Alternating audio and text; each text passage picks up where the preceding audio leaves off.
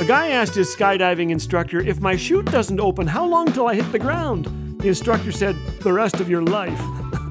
When Colonel George Hall's plane went down in Vietnam, his parachute did open, but he was soon incarcerated by Viet Cong guerrillas at the Hanoi Hilton.